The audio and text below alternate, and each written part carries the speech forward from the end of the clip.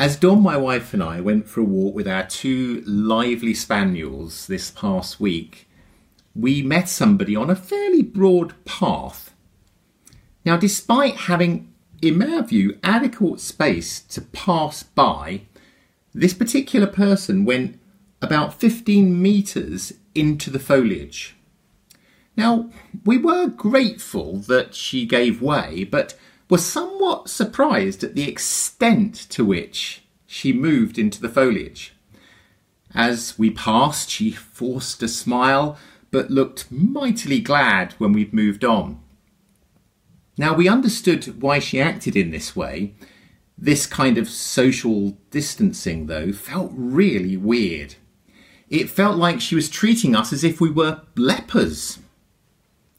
It prompted me to read Mark's Gospel, Mark 1, 40 and 41, where Jesus meets a man with leprosy. Now, the man with leprosy came to him and begged him on his knees, "If you are willing, you can make me clean."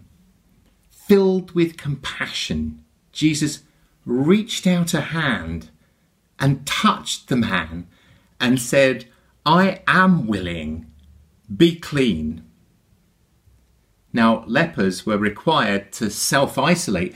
No one was to touch them for fear of contracting the disease.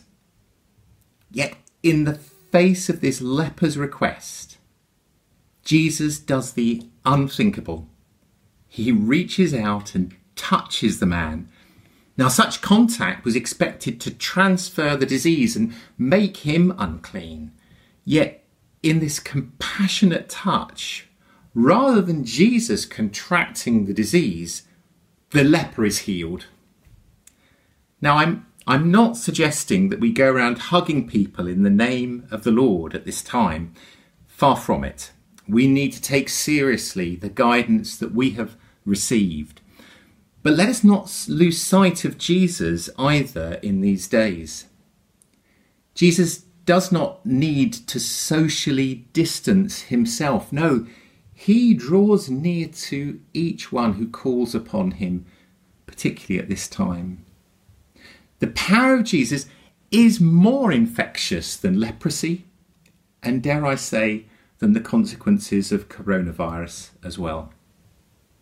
And on this Good Friday, we remember the lengths Jesus went to in reaching out to touch and heal and restore us.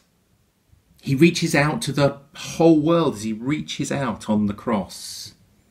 He bears in his body the sin and the shame that was ours.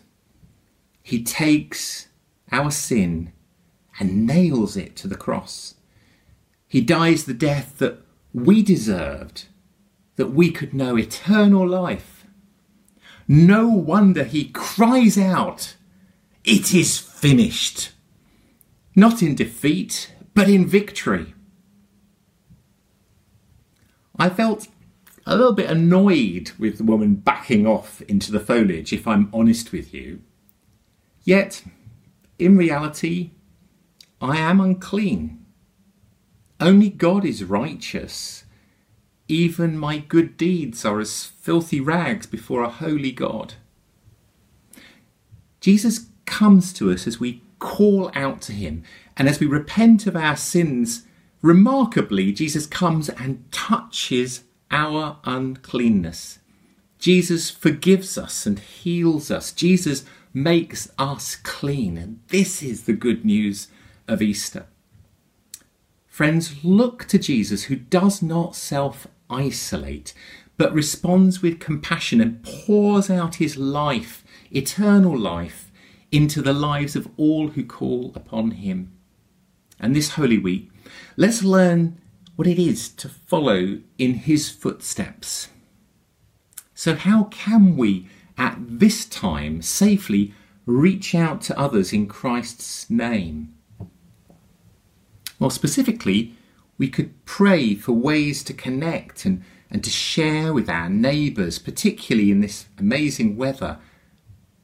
You may have greater opportunities at this time to share a word, to listen, to connect with our neighbours and friends. People have more time and they're more open? How about sending links to church services and family this Easter?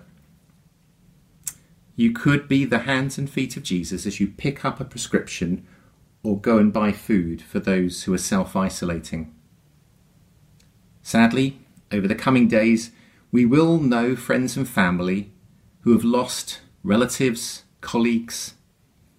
Show Christ's compassion in these circumstances. Reach out to them. And never forget that our God knows what it is to lose the one closest to him and to give him over to suffer and to die. And even that the Son had to die alone, isolated. This is our God, a God who cared so much that he sent Jesus. Friends, this is not a time to stay too distant. This is a time to reach out with Christian hope in the name of the Lord. May God bless you this Easter time.